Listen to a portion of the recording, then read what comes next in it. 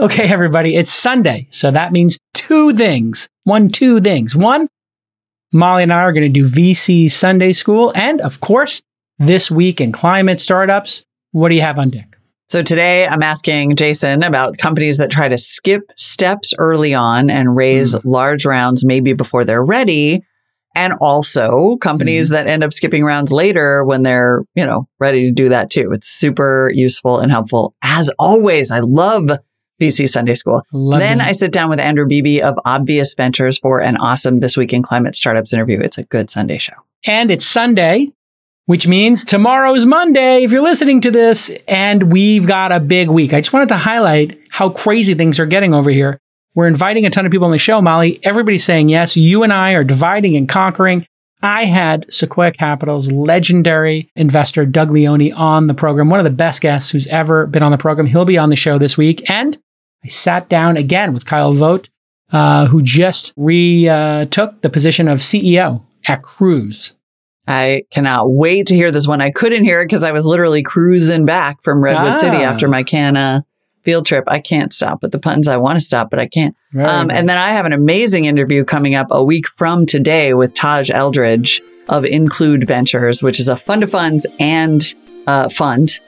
There's a lot going on there, but just an absolutely remarkable founder and fundraiser who is focused on climate tech and clean tech and environmental justice and racial equity and investing. It is such a good, powerful conversation. And we address a thing that is very controversial on my Twitter, unlike the things that are controversial on your Twitter, which is what value VCs can really bring in the climate tech space. It's going to be a great episode today, but it's also going to be a great week. So stick with us.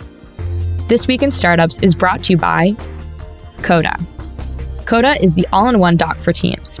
If you've got a stack of niche workflow tools or you're buried in docs and spreadsheets, Coda is the doc that brings it all together. Startups can get a $1,000 credit at coda.io/twist. Wealthfront. Wealthfront makes it easy to invest and to grow your savings with a diversified portfolio that balances your other riskier bets. To start building your wealth and to get your first $5,000 managed for free, go to wealthfront.com/twist. And Mbroker. Mbroker's startup insurance program helps startups secure the most important types of insurance at a lower cost with less hassle. Save up to 20% off of traditional insurance today at mbroker.com/twist. And while you're there, get an extra 10% off using offer code TWIST. All right, Molly, it's Sunday.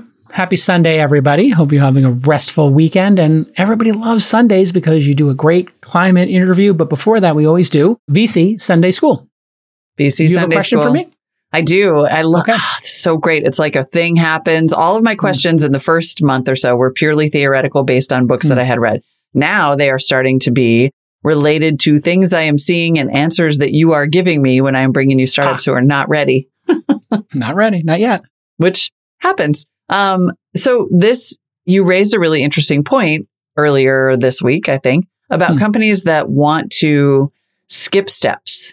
Sure. Basically, that want to, in some cases, raise big rounds before they're ready. And I have to say, I'm not trying to brag here, but I felt a little validated because I was like, I talked to a company and my gut says they're raising too much money, but I don't know why I think that. And then you were like, they are. And here's why. And I felt super validated.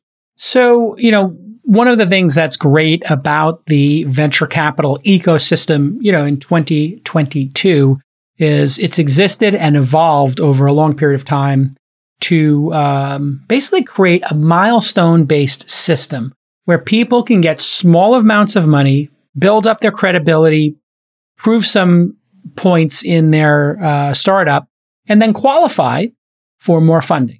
And what this does is it creates a little bit of efficiency. You raise a friends and family round, you try to talk to friends and family, get them to give you 25, 50K, 75K, enough to get your mock-up done, maybe get a customer to try the product, and maybe you get into an accelerator, or you can do either of those two things. Sometimes people do both. Graduate from the accelerator, meet a bunch of angels, meet a bunch of seed funds.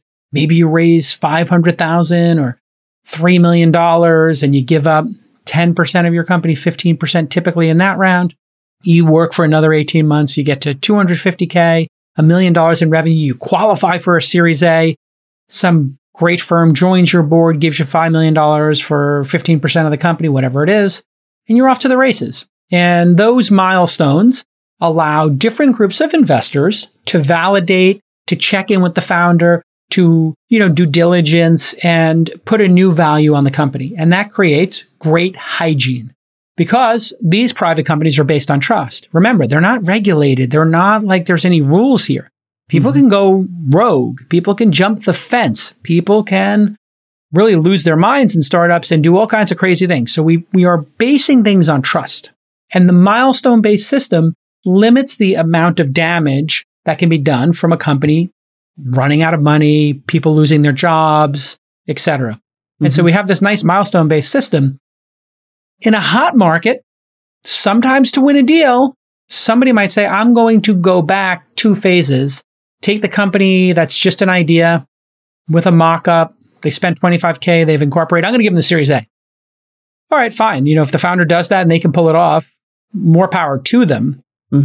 But sometimes skipping the steps means you don't add the skills. You don't check the boxes. There's not good hygiene. You haven't set up insurance. You're not incorporated. You don't have an employee stock option plan. And that's what a lot of this early setup is about. Or maybe you don't even understand who your customer is, and maybe you don't have product market fit. Even worse. That's the real killer. And so in a hot market, we see people skipping steps. And then you have to decide what to do as an investor. Do you want to participate in somebody skipping 1 or 2 steps, getting ahead of their skis, going too fast down the mountain before they know how to stop? Skiing is a great analogy. Once you learn how to ski, basically you're done a green. Now you go up to a diamond. I'm going to skip the blue. It's going right to the diamond from the green. And everything's going great. You're just bombing it. You're going 40 miles an hour. And you hit a mogul and you got a turn, you hit an ice patch and you're not prepared for that. And then boom, next thing you know, you're waking up in a hospital with a broken leg.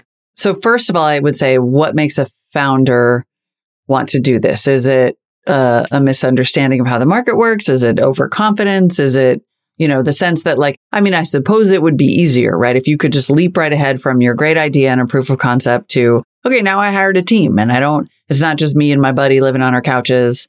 And opportunity, bootstrapping this. Yeah, I would say if the opportunity is there, it can be alluring, right? Skip a couple steps, go a little faster. If you're a aggressive CEO who wants to win, and somebody says, "Hey, listen, you can skip college, go right into the majors." Yeah, great. Or you can go from high school into the majors. That was a big debate in the NBA, right? Should they do 1 year of college at least, or 2 years? Do they develop?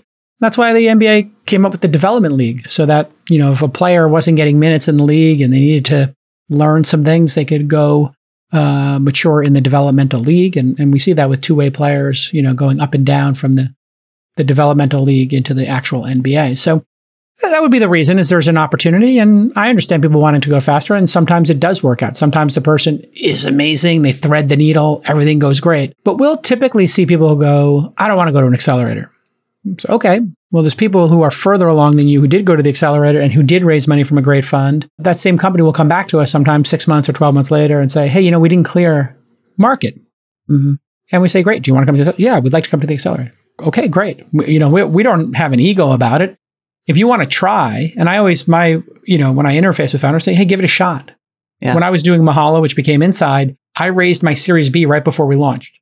And people thought it was crazy because I raised at $100 million. And the reason was I had spoken to Rupert Murdoch and he loved my idea. Sequoia had invested in the A at $12 million. And then I closed with Rupert Murdoch at $100 million before launching.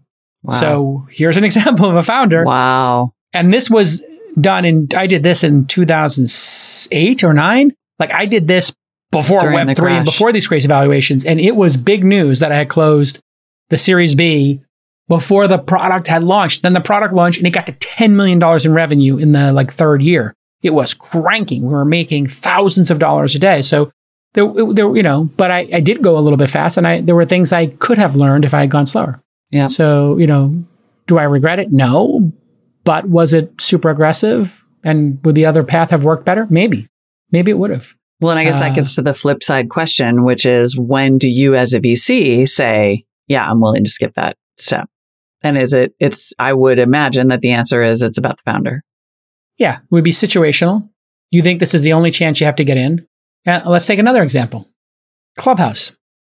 It's a really hot product. There's 3,000 people doing it. The 2,000 or 3,000 people in the venture community doing it are like, this is kind of magical. And it was. Bill Gurley and Mark Andreessen get into a big fight. I think the founders had been entrepreneurs in residence at Benchmark.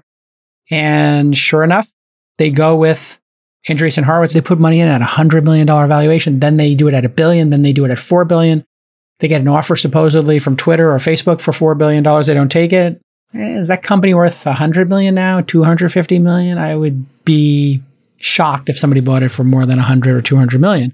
I'm not saying that to dog the founder, but that is the ultimate example in the last couple of years of people just going really fast. Now, those were serial founders. They're really good. They built a brilliant product. They know viral loops, and it was growing fast. But I don't know how they build into a $4 billion valuation from here. That seems, I don't want to say impossible because nothing's impossible, but it seems really hard. They got a big challenge. I didn't know they had a $4 billion offer on the table. That's brutal. That's like when that's the word. Microsoft made that offer for Yahoo and they didn't take it. And I did a little video where I was like, girl, come into the bathroom with me. You need to take the ring. Yeah, it was 44 billion. Was that 44 billion, the Yahoo offer? So, it's like over $40 billion. Microsoft. And they didn't take it. Hey, let's talk about Coda. You know, last year I interviewed Coda CEO Shishir on episode 1160, and we spoke about the productivity renaissance that's going on in tech right now. And that's what Coda is all about. In Coda, your text and tables live together in the same document. And all your valuable data, plans, objectives, and strategies are all in one place, not in 5 different pieces of SaaS software. This helps any team collaborate more efficiently. I've got thousands of templates that you can work with, or you can take the playbooks published by some of the best innovators out there, and you can use them for yourself. For example, if you want to map out your OKRs the same way Pinterest does, it's right there waiting for you. You just read the page, you duplicate it, and you start using it. Coda works right out of the box, and it's all customizable, so you can create a wiki or a knowledge hub for your team. You can onboard new hires quickly and adapt fast to any major or minor changes in your business. What Coda can do is exciting, but what's even more exciting is what startups can do with Coda. So here's your call to action. Coda has an amazing program for startups to help optimize and support your docs. So if you go to coda.io/twist, you're going to get $1,000 in credits. They really want to invest in the startup community because they know there's so many great ideas there and they know they can be helpful with their software. So go to coda.io/twist to get that $1,000 credit. So then as a founder, I also recently met with a founder actually who was like, you know, I think we're doing fine and we're not going to raise. The opposite of skipping the step, which I feel like I also respect, you know, and what he was saying was like, I mean, I guess, you know, people on the other hand are saying money's basically free, stockpile. Like I could understand the temptation as a founder to say, I'm going to take all the money I can and have a giant war chest. Yep. But we would call that, you know, we call that in the biz. I actually gave a name for that. I call it a Pegasus, not a unicorn, which my daughter then told me it's actually an Alicorn because it's a unicorn with wings, which is called an Alicorn. So kids know everything. Exactly. So I was like, okay, there's a new term, Alicorn. And it was because of Calm.com. We had invested in Calm. We thought we had a certain percentage ownership. Then they hit $250 million valuation, but they had never raised money. And then we had more ownership than we thought we did. Went through the calculation. It was like, oh, we had a note with a little bit of interest on it. The interest kept growing.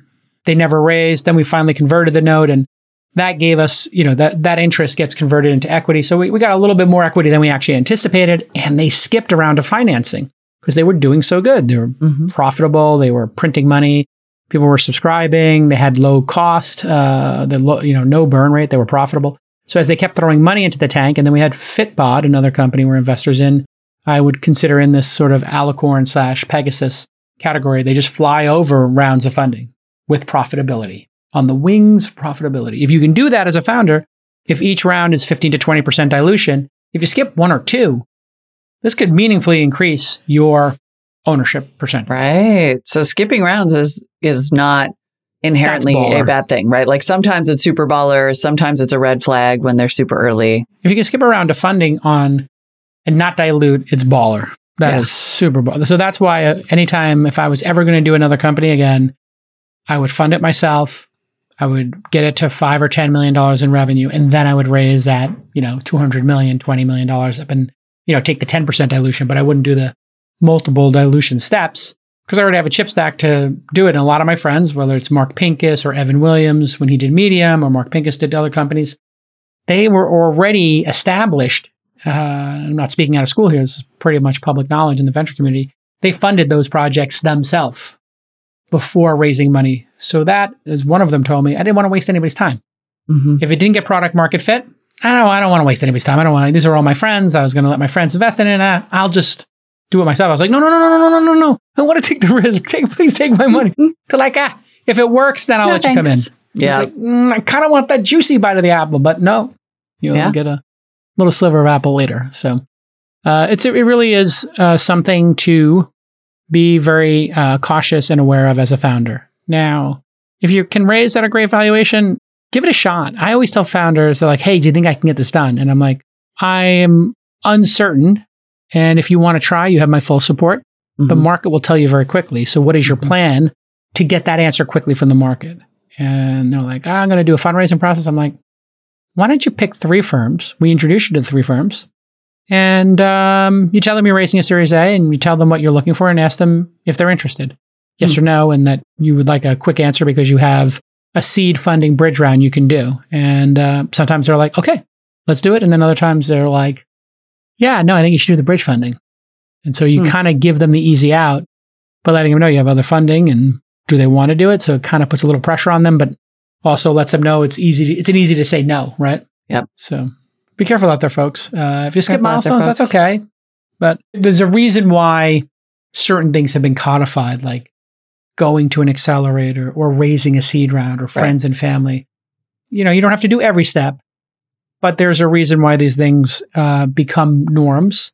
It's because they're probably the most effective. And I'm not just saying that because we get equity in companies and, after we've invested, we'd love to see you, be profitable, but it doesn't always happen.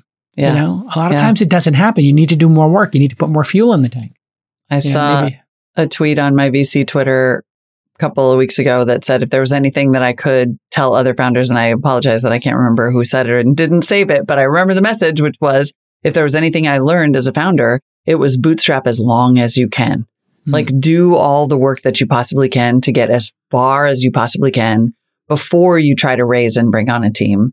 And I can imagine that in a world where you feel like money is falling out of the sky, you'd be like, I'm just going to go ahead and raise, and it'll be so nice to, have that money and have the help. The money is no longer falling out of the sky. So this is a moot point. Everybody's getting a kind of a rude awakening to their last round. Anybody who raised in the last 2 years, the next 2 years in 4 out of 5 cases is going to be a much harder fundraising process. Yeah. Even if you did everything right. It has nothing to do with you. It was really hot for the last 2 or 3 years. The next 2 or 3 years with the war going on, with, reopening, with interest rates, with market uncertainty, with the market correction / crash in growth stocks, it's just going to be a different world. And I would tell everybody, expect fundraising to take twice as long to raise half as much. If you go into it with that expectation, you're going to take twice as long to raise half as much. Just keep that in mind. That's the probable scenario. I don't wish that. I just think that's realistically what you could expect in terms of headwinds. Prepare accordingly. Prepare accordingly, everybody. Yeah. And that's it for VC Sunday School. I'm happy to see the noties talking about how it's the best part of the week. Aww, so thanks, great. Noties. But it's not over yet. Not over yet. What's next? Sunday show is not over yet. This week in climate startups, another investor.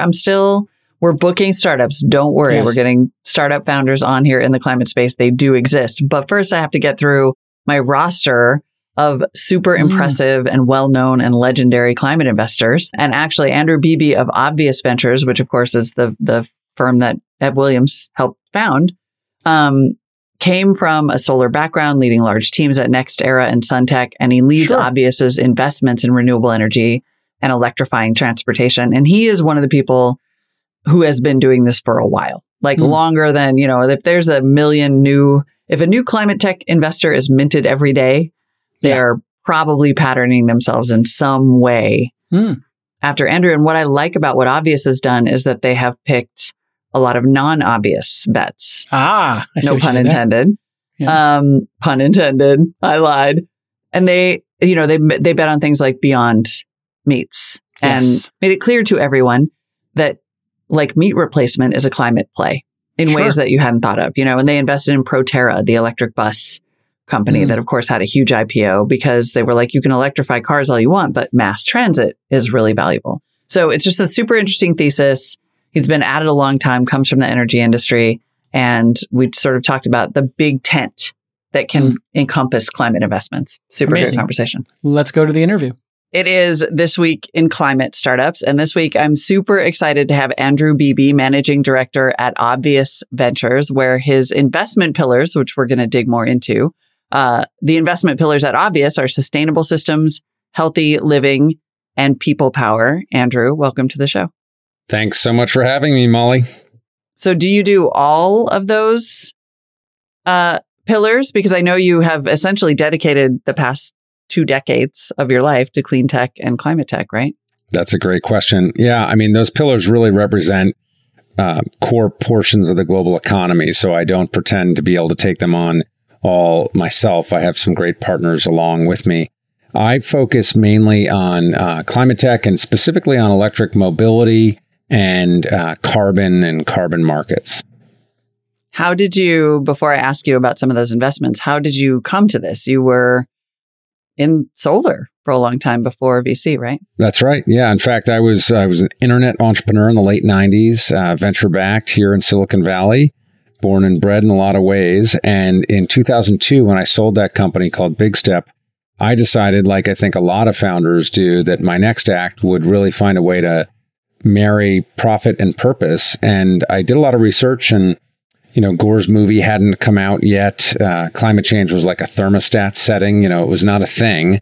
And I saw some similar trends in the solar industry that I had seen in the internet industry. When we thought about broadband and internet access and all these things, we knew that a lot of markets were going to change. And Jason and others were pioneers in making sure that happened. And once that was underway, I was sort of jonesing for the next kind of wave.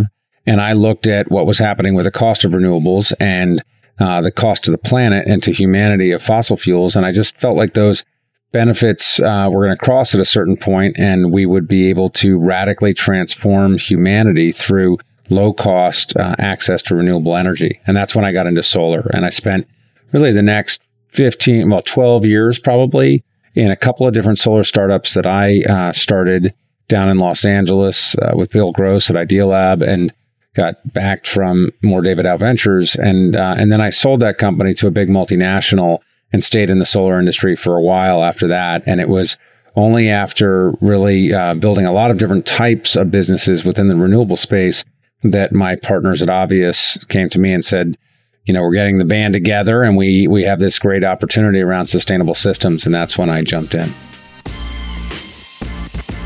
Listen, we all have regrets in life, some of us more than others. But if you ask anyone my age something they regret, I bet a bunch of them are going to say they wish they had started their financial planning and their saving for retirement just a little bit earlier. When you get started building your wealth early, well, you get to capitalize on compound interest over decades. And Wealthfront makes it so easy for you to start building wealth. You can invest out of a Roth IRA, a 401k, and other kinds of investment accounts. And they're trusted with over $28 billion in assets. I kid you not, $28 billion in assets. And they have almost 500,000 people using the platform right now. And again, the product is simple, it's gorgeous, it's easy to use, and that's why it has 4.9 out of 5 stars in the App Store. Who are you people giving it a 4? I mean, this is a 5 out of 5 star app. 4.9, I don't even know if I've ever seen a 4.9 out of 5 in the App Store. Great job to the Wealthfront team. It's a gorgeous app. It's got so many great features, and Twist listeners can get their first $5,000 managed, wait for it, for free, for life. That's right. You got nothing to lose. It's incredibly affordable, and you're going to learn a ton. And all you have to do is go to wealthfront.com/twist. That's wealthfront.com/twist to start building your wealth today. So it's interesting because a lot of VCs will talk about that kind of first clean tech boom, right? Where there was a lot of investment in solar and then not all of it paid off or didn't pay off immediately. I think John Doerr points out that some of those investments that were seen to be flops have now returned I don't know, $1 billion or $2 billion. But you were on the other side of that investment boom at that time. Like, tell me about that period in the solar industry and all that it went through. And then how did that, now being on the other side of maybe a new boom? Yeah, look, I mean, I think timing is everything. And I also think that as entrepreneurs and maybe as investors too, we need to find contrarian opportunities. When you're doing something that everyone else is doing, you're probably a little bit too late. And I remember in 1998 going up and down Sand Hill Road with my internet idea, helping small businesses get up and running on the internet. And people, venture capitalists, smart from storied firms would ask me, are people really going to put their credit cards on the internet? And they had really sort of basic questions. And obviously they just hadn't seen around the corner like a lot of other, a lot of founders had at the time. And when I started going out in 2002 and asking those sort of presenting this idea of a clean energy future, I got a lot of the same answers. People would say like, Andrew, we loved you from your last thing, but could you do like a mobile gaming thing? Because that's what everybody is doing. And when I realized that I was really presenting a contrarian view of the future, that's when I felt like, okay, I'm onto something. This is where I should be spending my time. It took a long time for that future to manifest itself. But we were talking at the time, solar, just to put it in context, was $10 a watt for a solar panel. And we were pitching that we were going to get it down to $1 a watt. And that was like a magical number. If we could do that, the world would change. And in fact, we did that. A lot of people came together to do that. And now it's 25 cents a watt. It's just extraordinary how much reduction we've seen. And I think it's got a ways to go. But in the early days, it was tough. There were not a lot of believers. So it was a small group, sort of like the early internet days. And it was a passionate group. And that was a lot of fun. It's different now. Now I think the challenges are much more acute of climate change. We see them everywhere in everyday life. And that changes everyone's perspective around the resolve. But there are a couple of other big differences too. One is that the bevy of founders focused on the space is off the charts, right? I just talked to somebody who left a very prominent position at a very well-funded mobility company because it was not climate forward enough. And their question to me was, how do I jump over? How do I dive in? And that's what a lot of people come to us asking. I'm blown away by the caliber of people ready to start companies. That's a big difference. The other difference is that there's a lot more money and a lot more profit. So both money on the investment side and profit on the outcomes. And I'm sure one follows the other, but it's exciting to see, from massive scale renewable projects that we were only dreaming of 20 years ago, which is much more of like a yield kind of infrastructure dollar kind of financing, to really exciting breakthrough technologies in mobility that are turning into companies like Rivian, which have market caps much bigger than any of their rivals with barely shipping a vehicle. So there's a lot of capital chasing these opportunities, and that's a big part of it too. Yeah. Well, and in many ways, not only are you a veteran of sort of the solar wars of the past, but you have been doing climate related and what Obvious calls world positive investing for, a relatively very long time, considering how many sort of brand new climate tech investors and startups are coming to the space, myself included. What are you seeing? Like, I know you don't want to give it all away, but what mistakes do you know that we're all going to make that you have managed to successfully avoid? I mean, we could, venture is a very humbling sport, and I find myself constantly trying to unlearn beliefs that I brought from the past. So I want to be careful here, but I could certainly point to some potential lessons from the past. And one of them was that there was a period in, 2006 to 2009, probably, where the hype was fairly extraordinary. And at the same time, this is somewhat coincidental, but they relate. There was this wave of large-scale funds getting raised. There was a lot of excitement about venture capital, and perhaps there was an overabundance of capital with a dearth of targets. And those things combine where people may look for places they could deploy a lot of capital in one fell swoop, and that can turn into people funding infrastructure projects or funding project finance, big factories or big chemical facilities that are not really venture. And I think a lot of people would look at the ethanol movement or bioethanol or biofuels period as potentially that, where we were using the wrong form of capital to build out a lot of those projects. And that's where a lot of money was lost. And there were some pretty spectacular failures. Same thing could be true, could be said about some of the solar manufacturing facilities that were built that maybe didn't need to be built out with venture dollars. So I often look at the capital intensivity of a given pitch. And we've been involved in some of them. Lilium, which is a aerial electric air taxi company that's now public, and Proterra, an electric bus company that's now public. These are capital intensive businesses. But if you can see a pathway where that capital is going to continue to show up, and at the same time, they're actually in business producing revenue, I think you can get there. But we do have to look out for some of those challenges where you might not have that next wave of capital available right when you need it most. I think that's a really good point, and gets to also what seems to be a series of ongoing philosophical questions or splits, which is like, how is it best to approach this problem? Is it best to approach it with software and SaaS products and tracking and dashboards? Is it best to approach it with deep tech? Or is it best to approach it with infrastructure?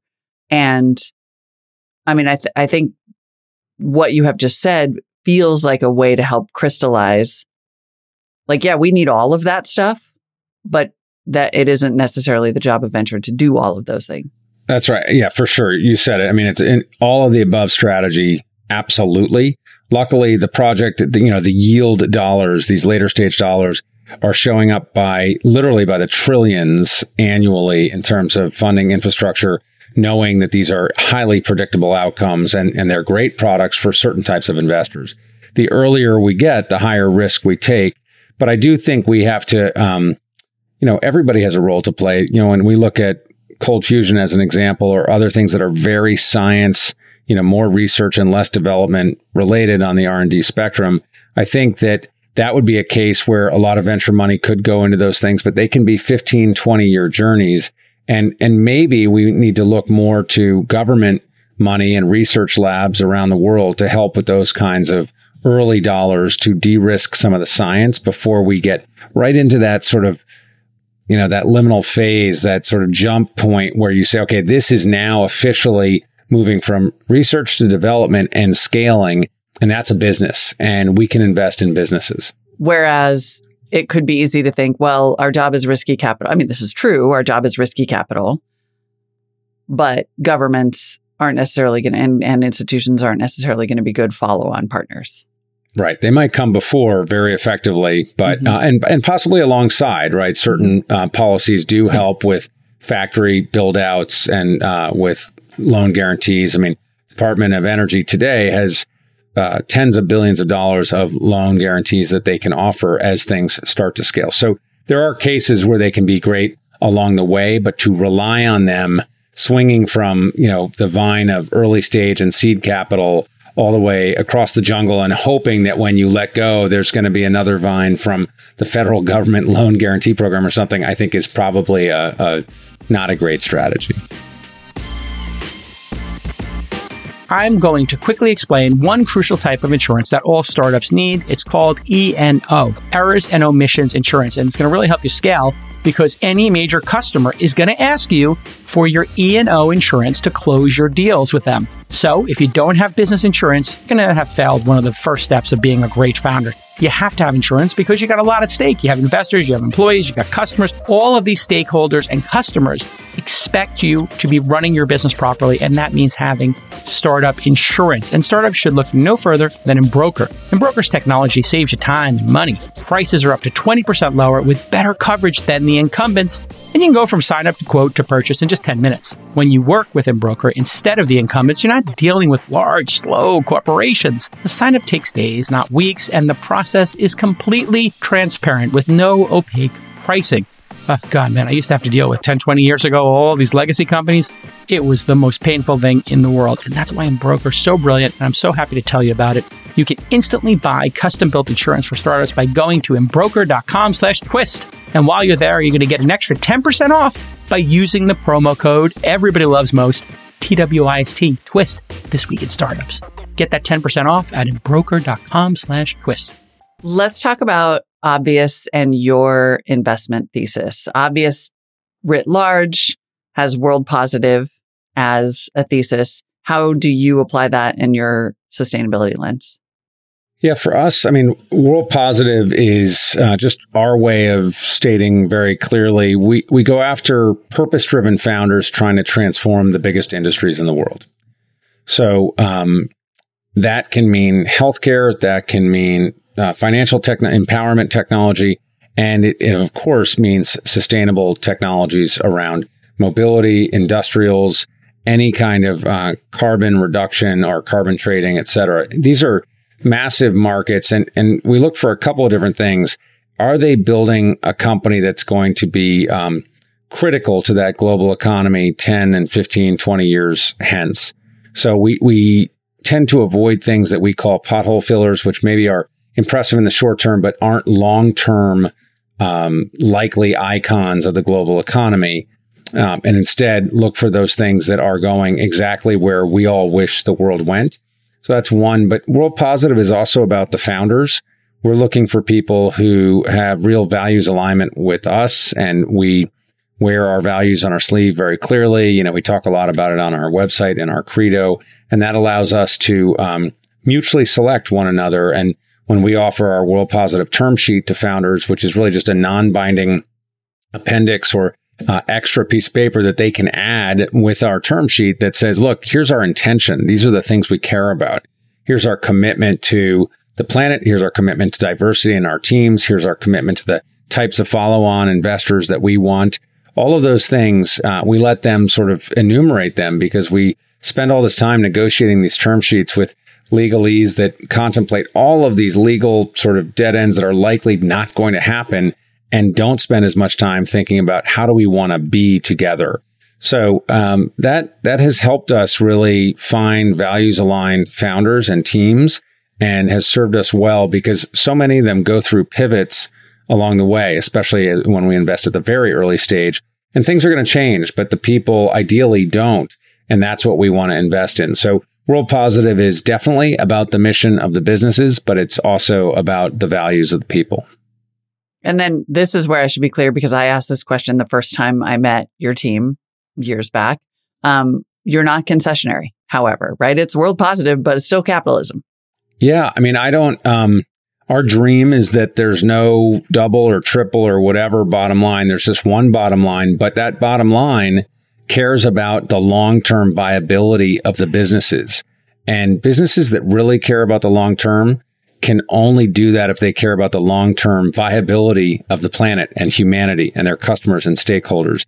And if you really take a holistic view like that, we should be able to get back to one simple unified view of what makes a built-to-last business.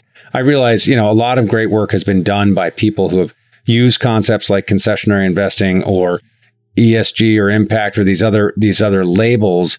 And we stand on their shoulders. They've really helped move the ball forward. But we also hope that profit and purpose are not something that you trade off. It's really profit because of purpose, because of the intentionality of those founders. They should be outperforming their competitors and outperforming the market. And that's really what we're trying to do with World Positive Venture Capital.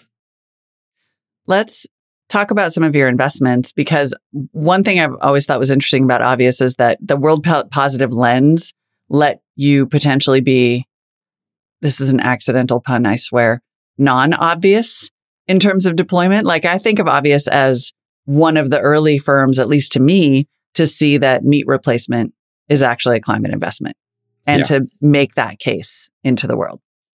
Yeah. I mean, somebody called us OG ESG the other day, and whatever it is that we've been doing it from day one. Beyond Meat was one of our earliest investments. People ask us sort of which category do we put climate in, and climate to me is like fintech. It's very horizontal. It just it shows up, and increasingly it shows up in everything. So Diamond Foundry is another great example. Diamond Foundry is an incredible company that is growing consumer grade, 6, 7, 8 carat diamonds in chemical vapor deposition chambers that are all green powered by hydro and solar. So these are green, real diamonds that are not mined, but grown above ground. And the company has had explosive growth. It's an incredible story.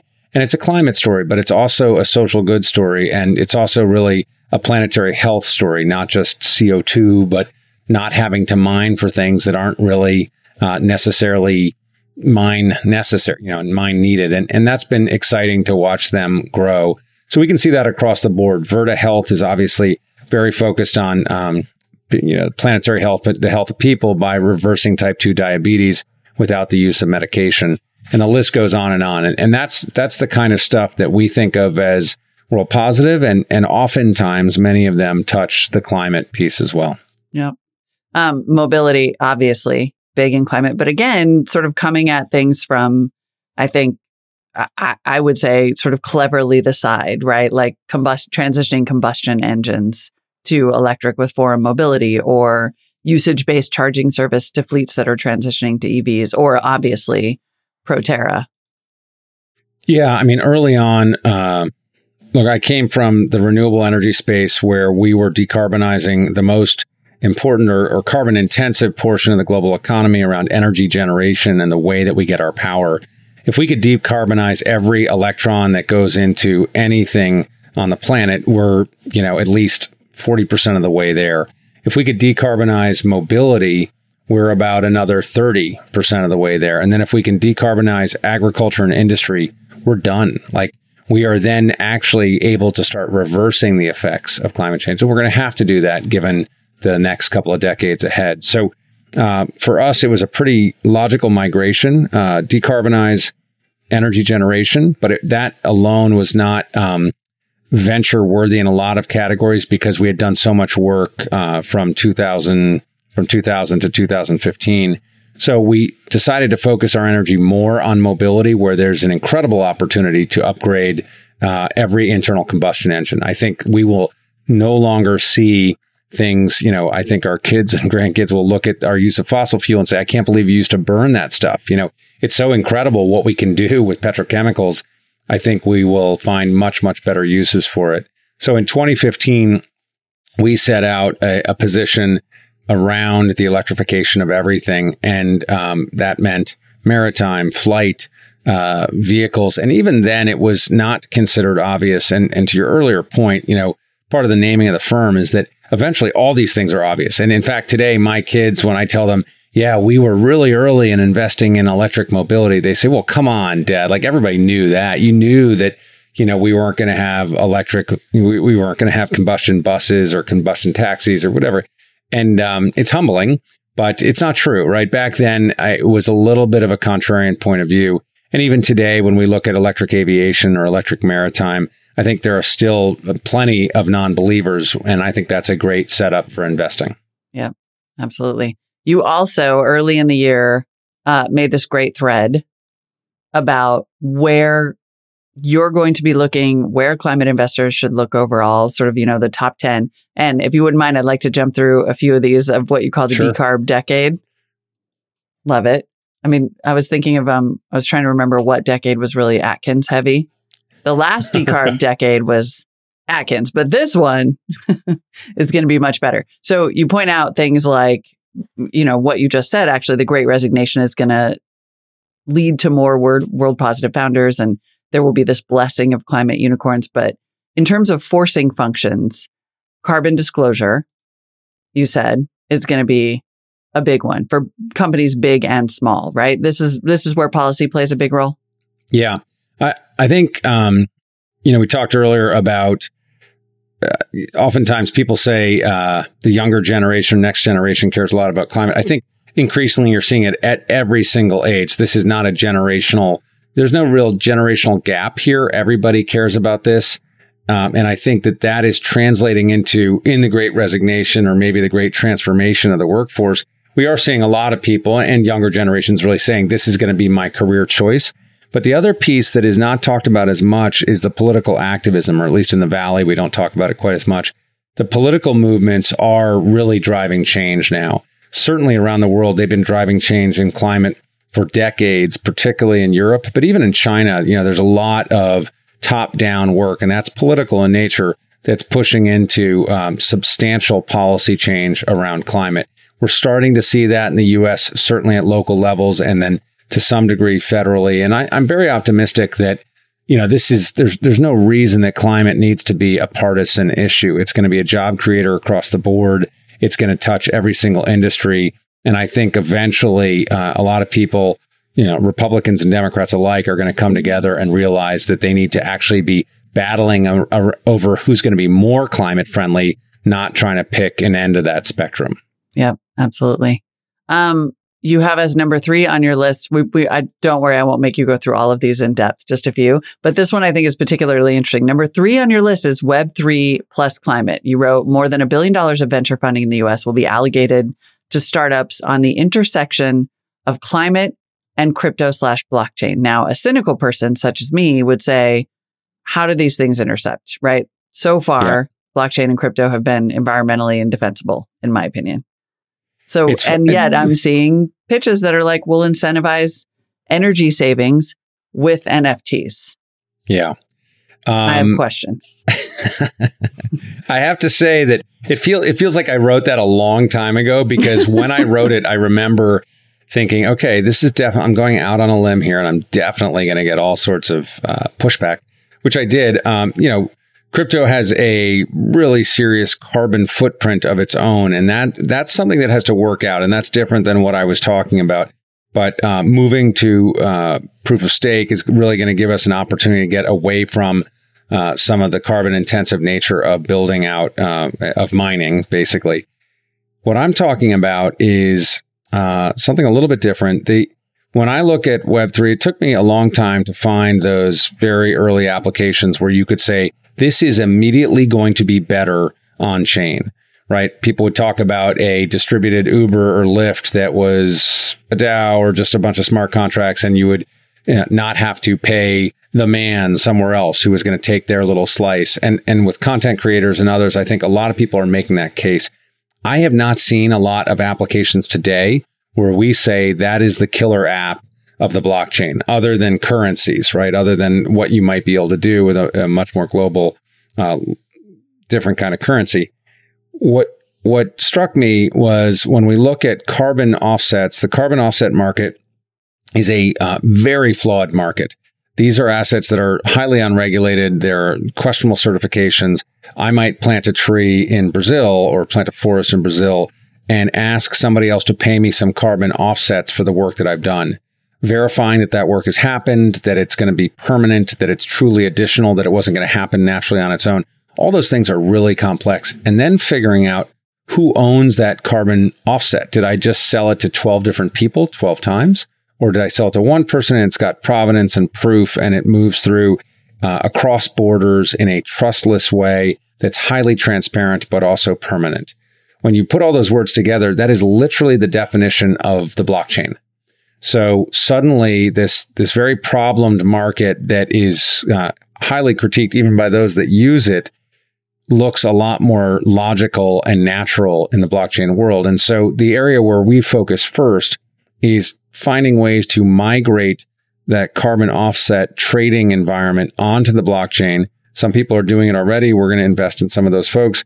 And then on top of that, you could build actual structures and systems using smart contracts so that people can trade more efficiently, so that people could do things like attach them to things like their mining activity, attach them to things like their NFTs, attach them to different business transactions. And some of them are fanciful, like people in the metaverse planting a tree and actually paying money, and that turns into an offset that gets retired. But if you think about it, I mean, it sounds a little crazy, but those things can be done in a very seamless way on chain. And it's quite different than what we're trying to do in the real world. Yep. All right. That makes sense. I still have a lot of questions, but they're not really for you. Well, and all I said was there's going to be a lot of money invested. That too. There is going to be a lot. I mean, exactly. Like at some point it exists and there is going to be a lot of money invested, and we'll probably be part of that. Running through your list quickly, we won't talk about everyone, like I said, but carbon trading. I mean, I think carbon markets writ large, and certainly, you have true carbon removal on your list. The closer we get to anything that resembles a carbon tax, the more these businesses will be incentivized. So consider that a government shout out. Clean ag, obviously a massive opportunity. Like you said, once we add in agriculture and industry, we're there. how does venture this can feel like one of those areas where venture shouldn't be playing. How does venture play a role in clean ag? Yeah, I think that's right. I mean, there's a couple of companies could be addressed here, and I mentioned some of them in the tweet, but, Kula Bio and Pivot Bio and Nitricity are all companies trying to transform the agriculture fertilizer business, which is a highly carbon intensive business. And what's cool about it is it's super concentrated and it is really one thing. It's the production of nitrogen that has so much to do with the carbon output. And if we can transform that, this is true of steel and aluminum and concrete as well. If you can transform those processes, it's sort of they have silver bullet-like capabilities. But at the same time, if you are just paying for capital scale for plant development and there's no great licensable specific IP, there are questions around whether that is a technology application that is venture scalable and can offer venture returns. So we have to proceed with caution, but I think some of those absolutely are going to present venture returns. And we have to figure out, is it going to be a biofuels outcome or is it going to be a Rivian outcome where you had massive capital investment, but it actually paid off because you were truly radically transforming an entire industry? Yeah. In a couple of places you mentioned European consumer demand, and the fact that regulation and founder motivations are leading to this sort of, European resurgence when it comes to these investments. I have also talked to other investors who say, look to Indonesia when you want to see climate solutions, right? Because this is a country where the entrepreneurs there know that if all of Indonesia comes online with diesel, we cook. Look to Africa, look to these other countries. Now, the Silicon Valley venture industry is very US focused. We all want everybody to be, a Delaware C Corp. Do we have to broaden our horizons? Again, no pun intended. Exactly. Yeah. I mean, I think Europe is having a couple of different moments. It's having a moment in venture because we're seeing a lot of unicorns being born there in so many different categories. And so venture is moving there and showing up and providing at least early stages of capital and then some later stages of capital. It's also having a moment on climate leadership. When it comes to technology, when it comes to inventing new industries, the U.S. is often in a leadership position. But I think in climate, we could point to a lot of really interesting companies and entrepreneurs who are starting up over there and very, very values driven and world positive in the way that they're doing it. Beyond Europe, for sure. I mean, Asia, China is, a leader now in electric vehicles, in micromobility. Much of the micromobility movement came out of China. So we have to respect these different pockets of opportunity. There are also places that are going to be feeling the pain of climate change faster than Europe and the United States, parts of Africa, definitely parts of Southeast Asia. But we also have to look at the startup ecosystem and the venture ecosystem to make sure the capital is going to be available to support them in those environments. And I haven't seen that quite as much. I'm very excited about stuff we're seeing in Indonesia and in other areas, but the stages of venture to support them and, in certain places, the rule of law, et cetera, do make it tougher. I think that crypto-based funding or funding within the Web3 community could actually start to be more of a leader in some of those developing areas than traditional venture capital, which will be more conservative and a little bit skittish at first. Right. Interesting. So some crowdfunding potentially. Yeah. To simplify. I want everybody to go and read the rest of this list. I am not even going to start the insurance conversation because I could do that with you for like an hour. I get obsessed on these really boring sounding topics, but insurance and reinsurance. Yeah. Pretty much the whole ballgame here. If we live in an uninsurable world, that's right. Money will start moving. So everybody go check out Andrew's thread. It's pinned at the top of your Twitter. But also, this is your chance to plug your new project because Obvious is doing a climate podcast. Yeah. Yeah. So Obvious Climate is a podcast that's really focused. You guys do a great job of highlighting the startups. We're focused on trying to help people make the transition from traditional tech to climate tech, and something that, Molly, I know that you're focused on, which is exciting. And we're going to have all sorts of terrific guests on our podcast to talk about that transition, but also talk about the resources to help people take the plunge. It feels scary at first, but I think when you really look at it, it's a great opportunity.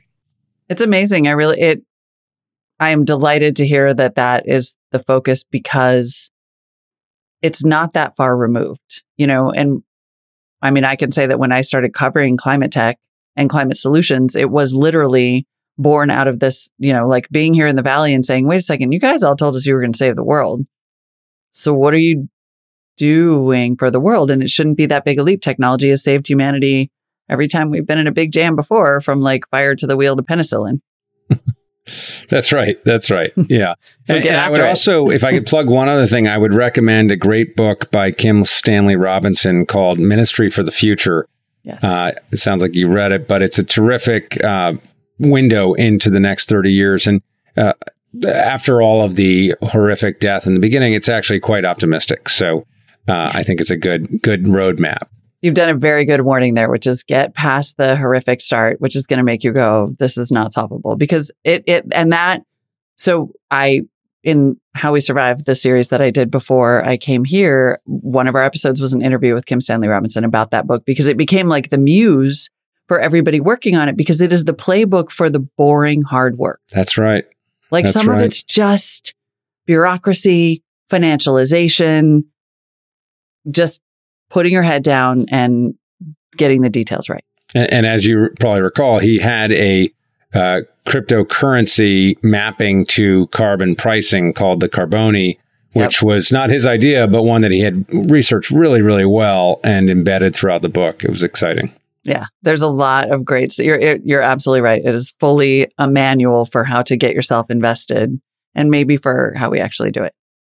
Andrew, where else can people find you before I let you go?